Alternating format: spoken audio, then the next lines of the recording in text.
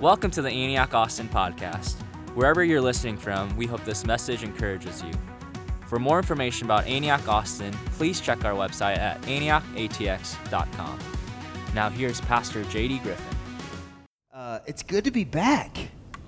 I've had a couple of weeks off from preaching, and so I'm super excited to be with you this morning and get to continue on our Advent series. And what we're doing over these next couple of weeks is kind of joining in with the global church, looking in anticipation of Jesus' coming, which we celebrate on Christmas. And this Advent season is designed for us. Advent literally means arrival, and it's designed for us to take some time and to think about what does it mean for our lives that Jesus came?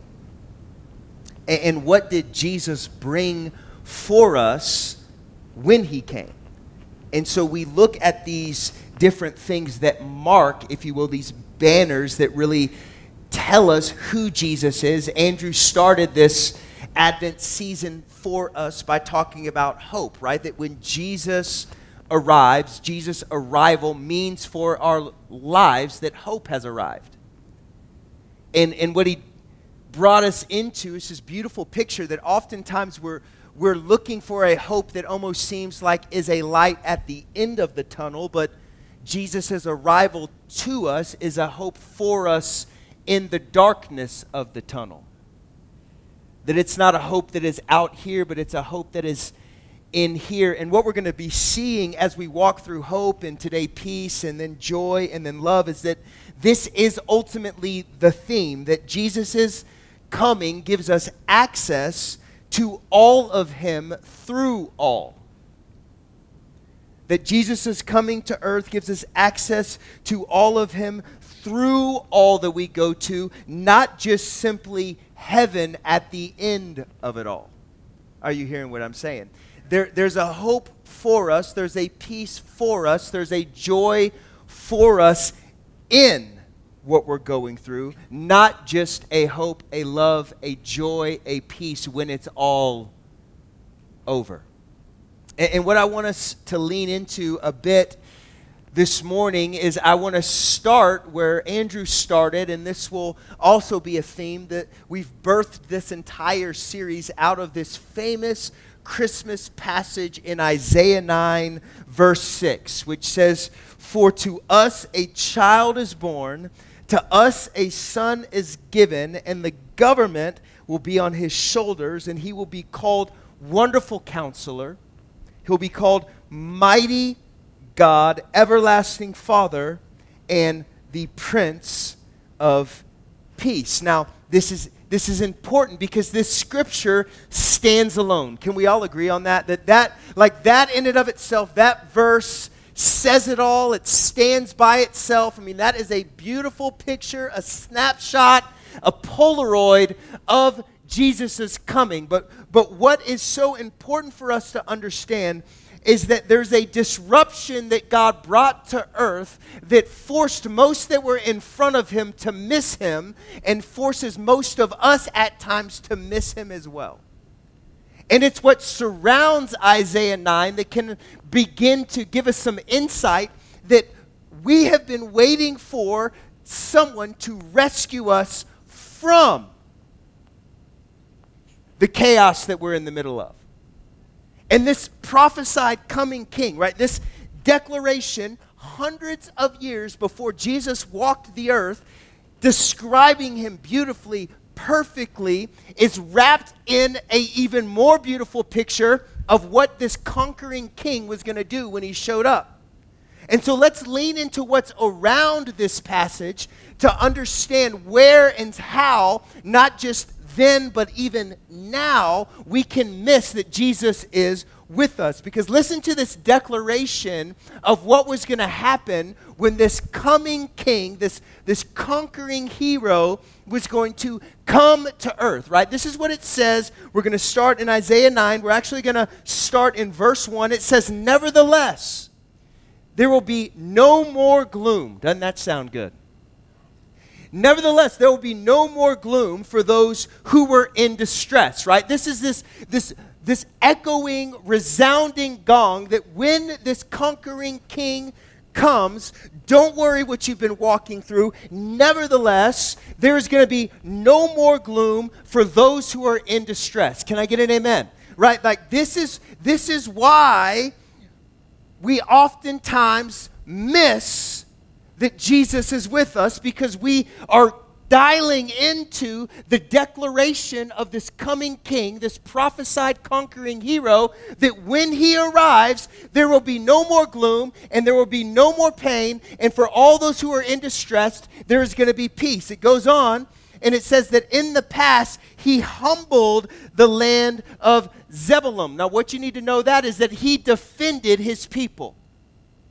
He humbled those, God humbled those who came up against the people of God. Let's skip down to verse 2, and it says, the people were walking in darkness and have seen a great light. There was darkness, but this light has come. Now they've seen a great light. On those living in the land of deep darkness, a light has dawned. Isn't that encouraging? There's a light that has come into the darkness. Verse 3, you've enlarged the nation and increased their joy. They rejoice before you as people rejoice at harvest, as warriors rejoice when dividing plunder. For as in the day of Midian's defeat, you have shattered the yoke that burdened them, the bar across their shoulders, the rod of their oppression, and every warrior's boot used in battle, and every garment rolled in blood will be disdained and burned. Right? They're going to get rid of it. No more fighting. No more warring. They're going to burn it. They're going to remove it. Verse 6, for to us a child is born. Now do you see that this verse is wrapped around not just a declaration of who the coming king will be, but what will happen when the king comes? Now, this is why most that were in front of Jesus missed Jesus. Because this prophesied coming king that was going to take all that was in distress and all that was wrong and all that was warring and all that was evil and all that was hurting and all the pain and the chaos, and it was going to be removed. That there was going to be a season, a reign of a king that he was going to be called the Prince of Peace. He was going to rule and reign, right? Isaiah 9 is a declaration that what was will no longer be what is, right? I mean, these verses are almost like a banner. It's like a waving flag of like, hey, this is what the Messiah is going to do when he shows up. All those that were hurting and all the pain and all the chaos, there's going to be peace. There's going to be hope. There's going to be no more war, no more pain. And this is why then and now humanity is waiting in anticipation for a Savior that wants to rescue them from the chaos that they're in.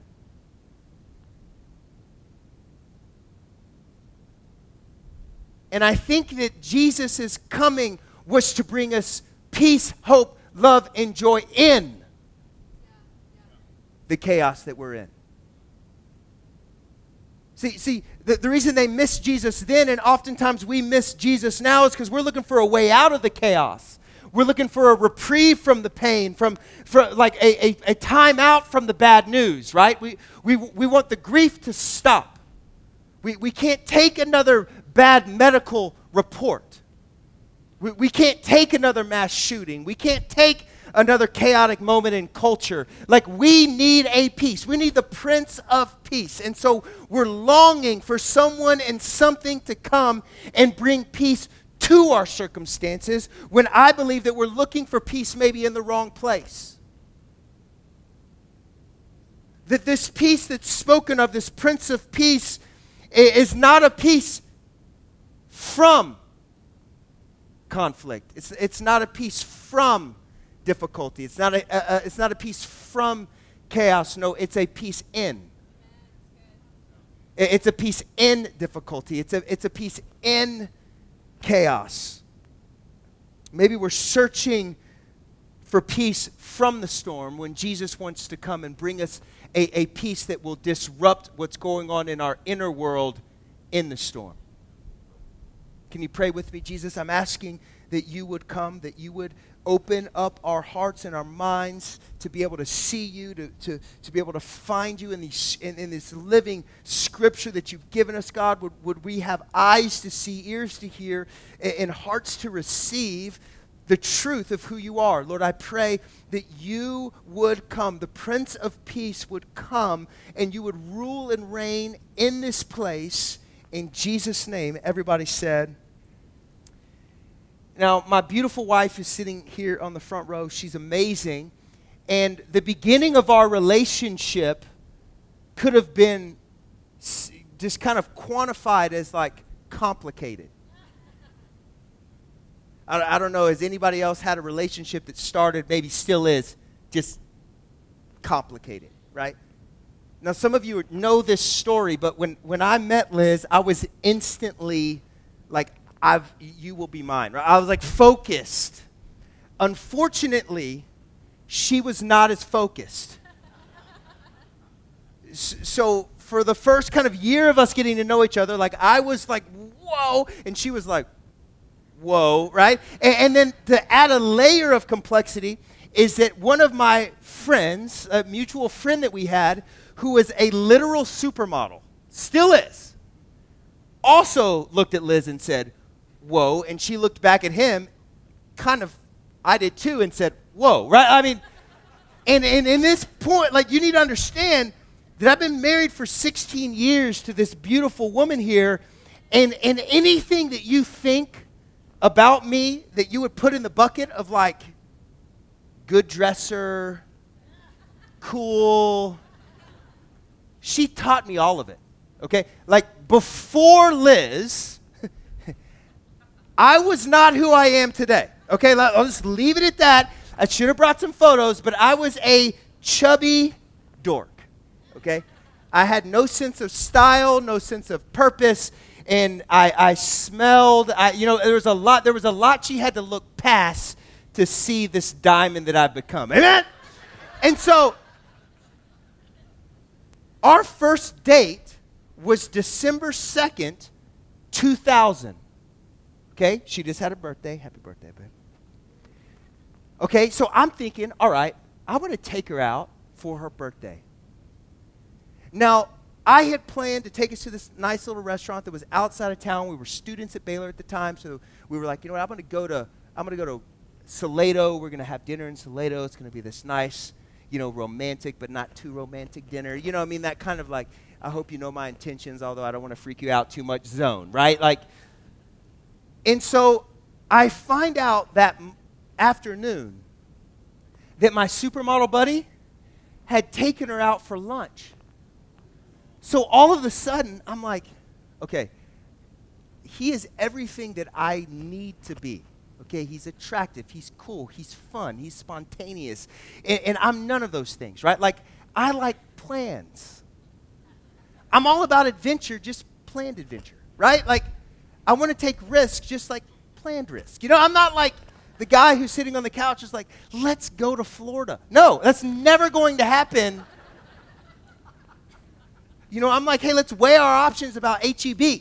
Like I'm not, like I like planned things. And so I'm feeling all this pressure, like, I've got to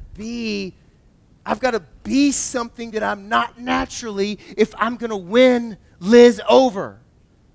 So we go to dinner, and real talk, this is exactly how the meal goes. I'm so nervous, I'm so hyped up that I finish my food before she even finishes cutting her food. Okay, they clear my plate as she's like taking her first bites.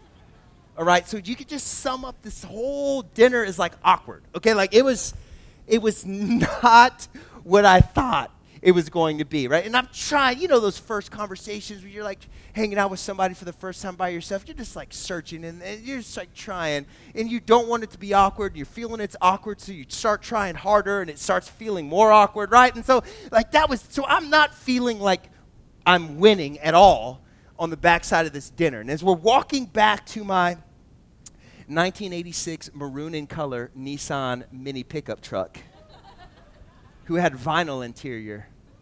It was amazing. Upgraded Pioneer speakers in the front and the doors. We were bumping. As we're walking back to this beautiful, beautiful vehicle, I think I got to do something crazy. I got to do something spontaneous. I've got to reach deep inside, and I've got to find something that I'm not. And so I look at Liz, and just in a whim, I said, hey, you want to go dancing in Austin? And she looks at me, because she is fun, she is spontaneous. She's like, that sounds like a blast. Now I'm like, oh no. Because I've never gone dancing in Austin. I don't know where you do this such dancing. Look at me, I'm not a clubber. Okay, I don't do clubs. And so we get in the car as if I know where I'm going, and we just start driving to Austin, and I'm thinking okay, where do people go? They go to 6th Street, right? They go party on 6th Street. I'm like, surely there's a club on 6th Street. And so we park, and we're walking, and this whole time, I'm trying to be calm, cool, and collected on the outside, but on the inside, I'm like, what am I doing? What am I doing? What am I doing? Right? And so we're walking down the street, and I see this sign that says Club Roxy. Now, I remember my brother was a clubber, okay? And so he would go party in Houston, and so he told me these, infamous stories of him and his buddies at Club Roxy, and they had this great time. And so I'm like, oh, Club Roxy, that's it. We're going there, okay? I didn't know it's not like a franchise, okay? It must just be a popular name for clubs, because this was the shadiest place I've ever been in my entire life. You know how you kind of cross this invisible line on 6th Street and it goes from classy to shady quickly? Okay, we crossed that line. And so we're walking, and I'm just like, whoa. We get to now, but I'm trying to act cool. I've been here before. This is where I'm spontaneous. I'm a clubber. And so we get to the door. We pay the cover fee. We go inside, and it is the sketchiest place I've ever been. Within a couple of minutes, I've got people I don't know dancing with me in ways I didn't even know people danced, okay? and I look at Liz. We've been there for about 5 minutes. I look at Liz, I'm like, I think we should probably leave. She goes, yeah, I think that's right. And so after a total of 5 minutes of clubbing, we leave Club Roxy, walk back to my truck, and drive an hour and a half home. Now, that whole night, right, from dinner, really from lunch, finding out that she went out with my friend, to dinner, to clubbing, I could have said, that was not what I thought it was going to be. I honestly didn't know what I thought was going to happen when I had this spontaneous idea to go clubbing, and I just want to say, that is why I'm not spontaneous. Because when I try, that's what happens, and I'm turned into a clubber for 10 minutes, and then I have to drive home in awkward silence for an hour and a half with this girl that I like who's not liking me at the moment. But for the record, I won, right? So, take that to the bank, kids. You don't have to be spontaneous to get the girl, okay? You can be a planner. But that whole night was that's not what I thought was going to happen. That did not play out the way that I expected that it was going to play out in my mind. And I think if we take a really honest look at Jesus' coming, I think we could probably have the same phrase. Here you have this prophesied conquering king. The people of God were waiting for hundreds of years for their rescuer to come and right the wrongs that they had created and what had been done to them because of sin, because of rebellion, because of selfishness, and that there was going to be a king, there was going to be an Emmanuel, one that was going to come and rule with them and was going to stop all of the pain and war and gloom. And then you have Jesus' arrival, and he's born as a baby in a manger outside of town. Really? Like, if you look at the prophecies of the coming king, what is said that let's just look at Isaiah 9. Let's not even go into the 50 plus prophecies of Jesus. Like, let's just look at Isaiah 9. You would not think that this king is going to come as a baby in a manger, surrounded by animals, no place for even him to hang out, in a hotel. Like, he's just, like, is this really, like, this is not working out the way that I thought that it was going to work out. But you know, there's this interesting thing, because in Hebrews 1, verse 3, it says, the Son is the radiance of God's glory and the exact representation of his being, sustaining all things by his powerful word. Now, this means that everything that Jesus is, everything that Jesus is, gives us insight into the glory of God, the nature of God, and the ways of God. He's the exact representation of God. And again, Jesus even spoke to this in John 15, verse 19. He says, speaking of himself, the Son can do nothing by himself, but he can do only what he sees his Father doing, because whatever the Father does, the Son also does, right? Jesus is bringing us back to this truth that his entire life, every aspect of who he is and how he lived, is a picture, the perfect picture of the Father in heaven, and a perfect representation of how the kingdom of heaven should play out on earth, right? Jesus is the perfect representation of the Father in heaven. Now hear me. This did not start, Hebrews 1:3 did not become truth at Jesus' ministry beginning. This became true at Jesus' birth. If every aspect of who Jesus is a perfect representation of the Father of heaven, and how the kingdom of heaven plays out on earth is revealed perfectly through Jesus. This was not a seasonal reality of his character. This was a definite truth of his entire life, meaning that when Jesus was born in a manger, that mattered to reveal us a picture of the heart of God and how he wants to do things here on earth. And now, I had spent most of my adult life obsessing about the big why that Jesus came. Right? The big why that Jesus came is that Jesus came to allow us to receive forgiveness of our sin, to believe in him, to give our lives to him, and then we will be made new, restored into what he had in mind when he created us before we were corrupted by fallenness and sinfulness. And as we experience his forgiveness, the backside of our lives will be eternity with him. That's the big why that Jesus came, right? That's the big why. But I never really looked at why Jesus came the way he came. Like why did he come that way?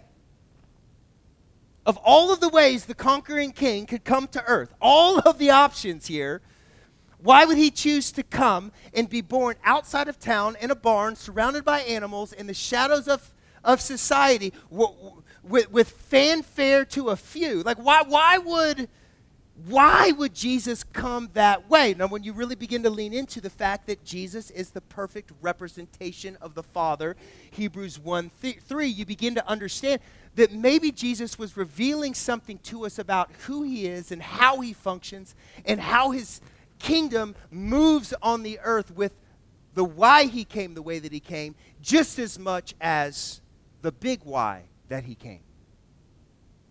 It's because Jesus was born in to chaos.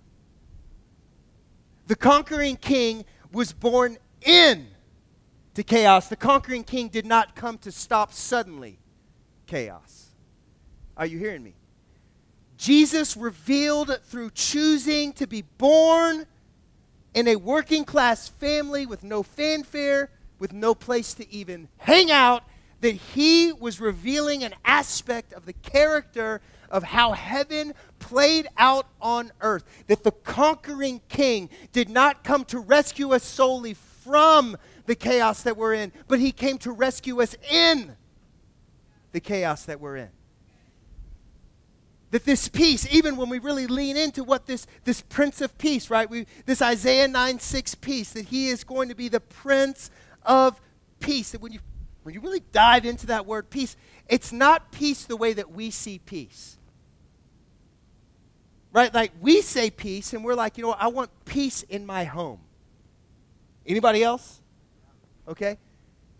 Yeah, like I would love to make it a day without hearing a crash of my kids wrestling over something ridiculous, like a little bouncy ball. Like, that's mine. I'm like, yo, it's a bouncy ball. Like, does it matter who owns the bouncy ball? Like, we're going to go to blows over a bouncy ball, right? And you're like, God, could you just give us peace? Right? We're like, and we think like an absence of conflict.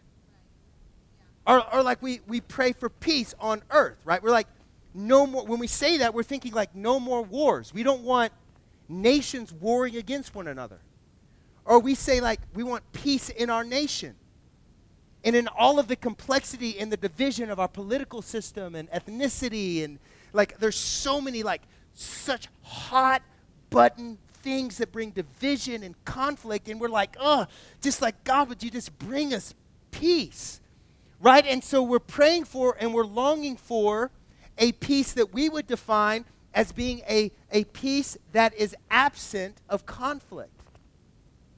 But the peace that Jesus brought to us, this Prince of Peace, has more to do with what's happening in us than it does what's happening around us. When you lean into the definition even, it talks more about like an internal well-being than it does a peace in the circumstances that are surrounding you. That this Prince of Peace was to be brought to us. This peace is given to us. We have access to this peace that surpasses understanding in what is chaotic around us. Not all of a sudden some sudden stopping of all the pain and the chaos that is surrounding us. That this Prince of Peace is a peace that wants to come in us. Now this is really brought home when Jesus is in a boat with his disciples. Now, I think this is an interesting thing for us to lean into, because I have found that when we begin to believe that if Jesus is the Prince of Peace, and then we associate that with how we see peace, that when storms hit, and can I just be honest with you? Storms will hit. Relational storms, financial storms.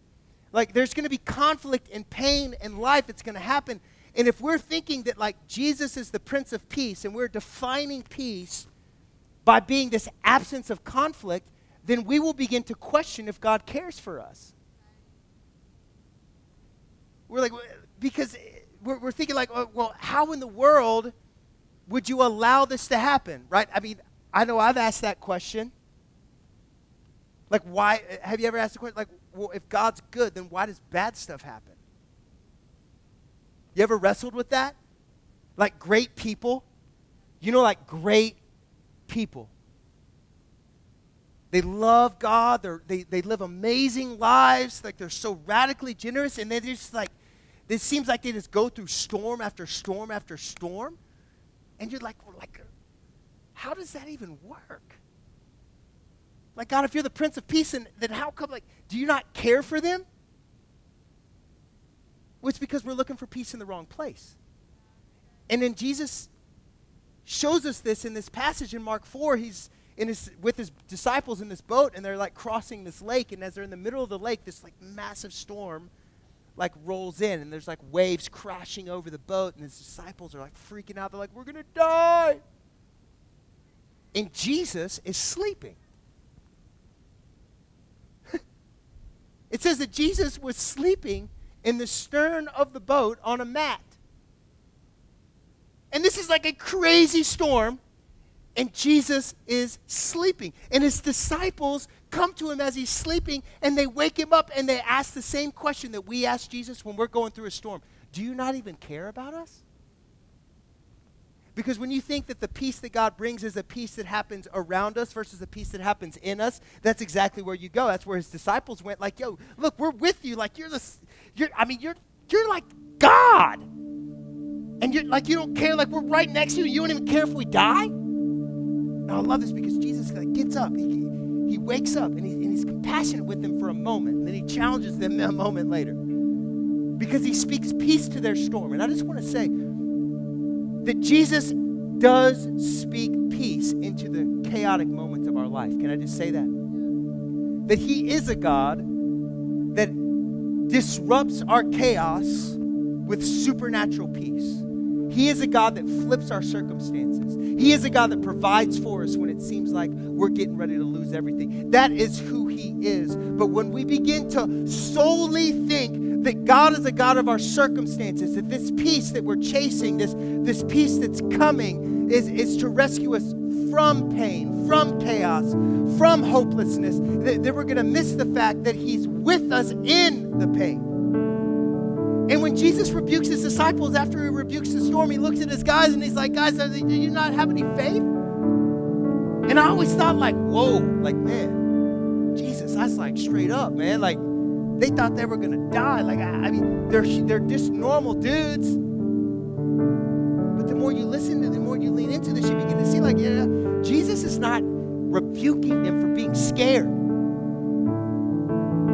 Like, they're humans. They're going to get scared. Like, I don't care who you are not going to become fear-proof. Like, there's going to be something that's going to disrupt your core, something that's going to shake you up, some storm that's going to feel bigger than you can handle, and fear, regardless of how tough you think you are, how big you think you are, how fearless you think you are, there's going to be a moment in life when you realize that fear is a real thing. Jesus is not rebuking his disciples for being scared. He's challenging them because they forgot they forgot that he was with them. And again, right, like Jesus is the perfect picture of the Father. The storm was raging and Jesus was sleeping.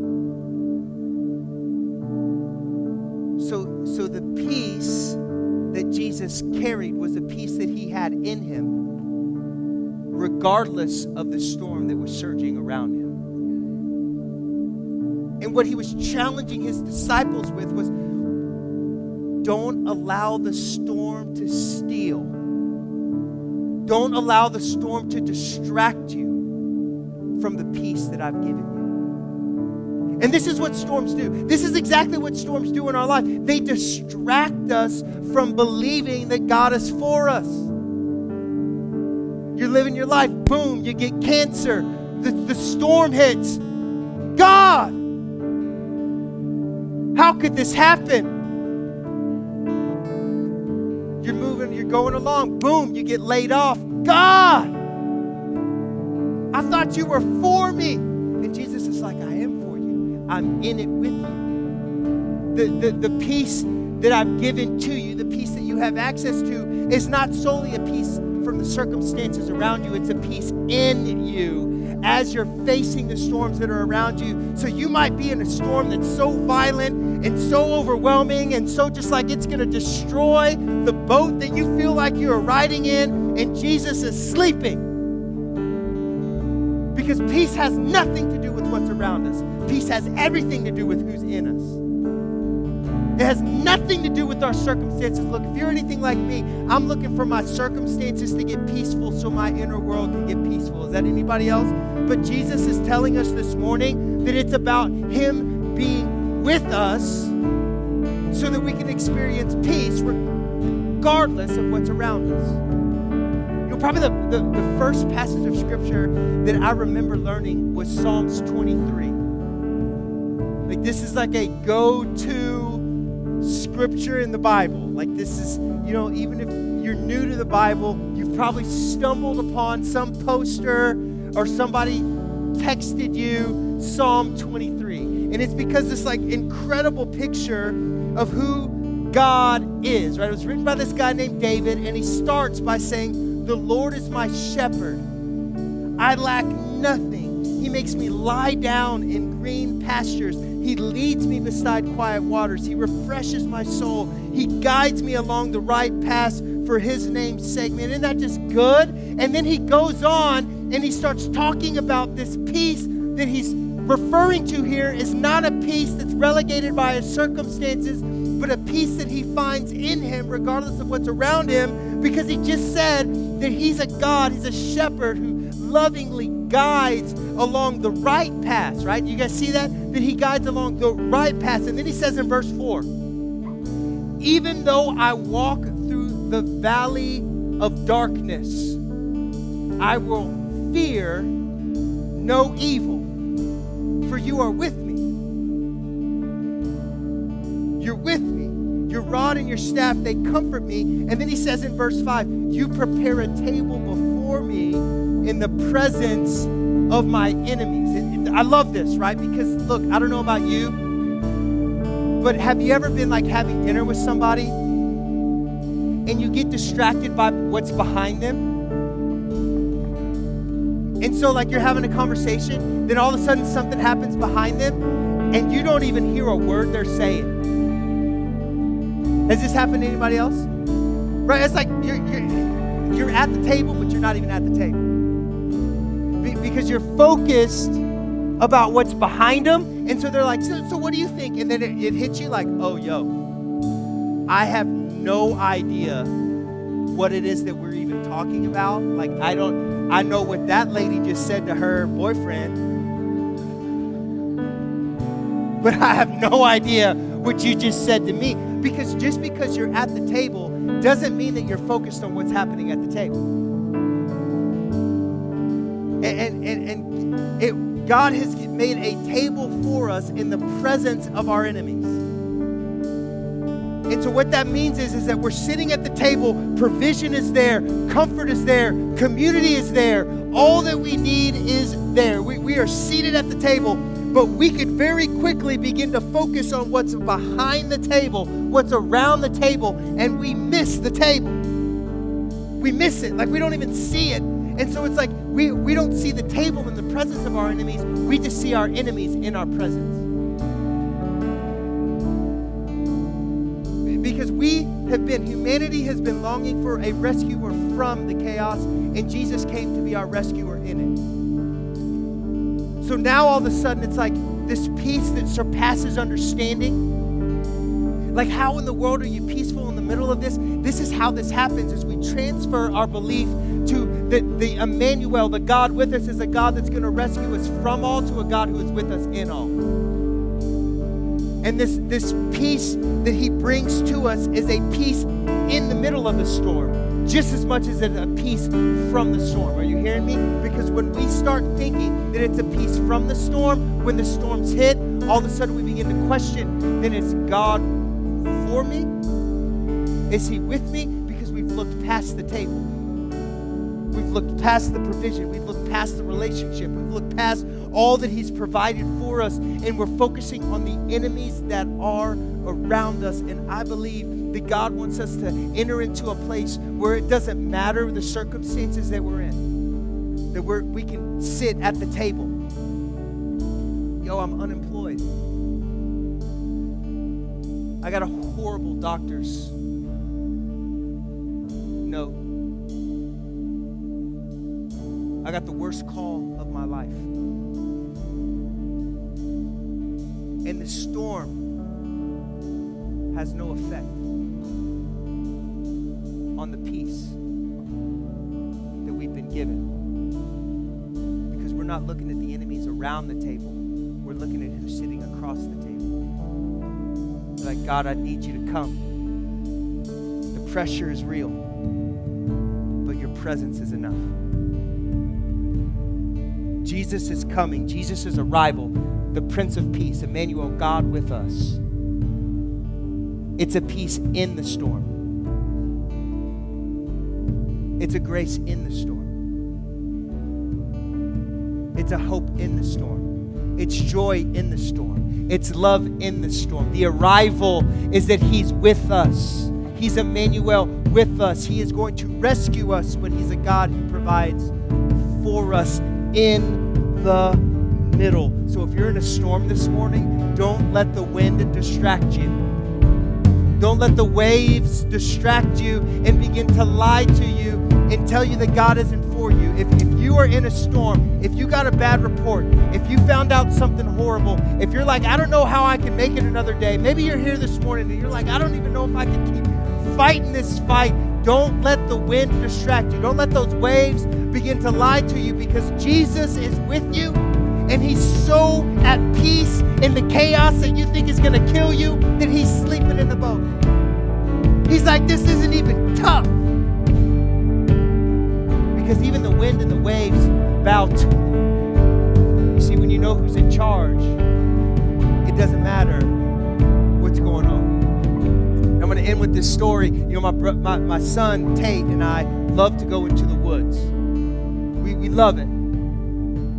It's like our happy place. Like we like just, you know, to walk around in wilderness is just amazing. We were a couple of weeks ago out in the middle of nowhere on this piece of property that we got access to, and I kind of know it, but don't really know it. And we stood out a little bit too long, and then all of a sudden it's like dark. You guys ever been in the woods and it gets dark and you're like, yo, like this is dark?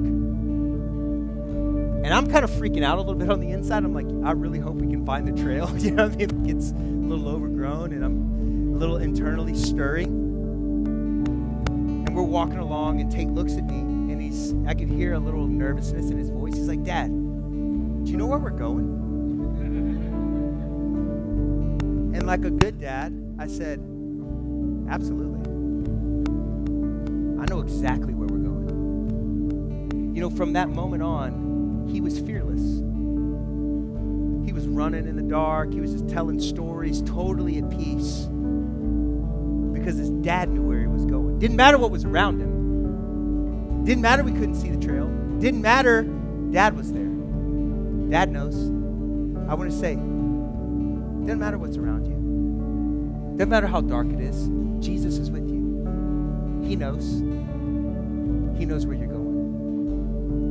For us, a son was given. To us, a child was born, and the government will be on his shoulders. And he will be called Wonderful Counselor, Mighty God, Everlasting Father, and the Prince of Peace. Amen. Why don't you stand to your feet?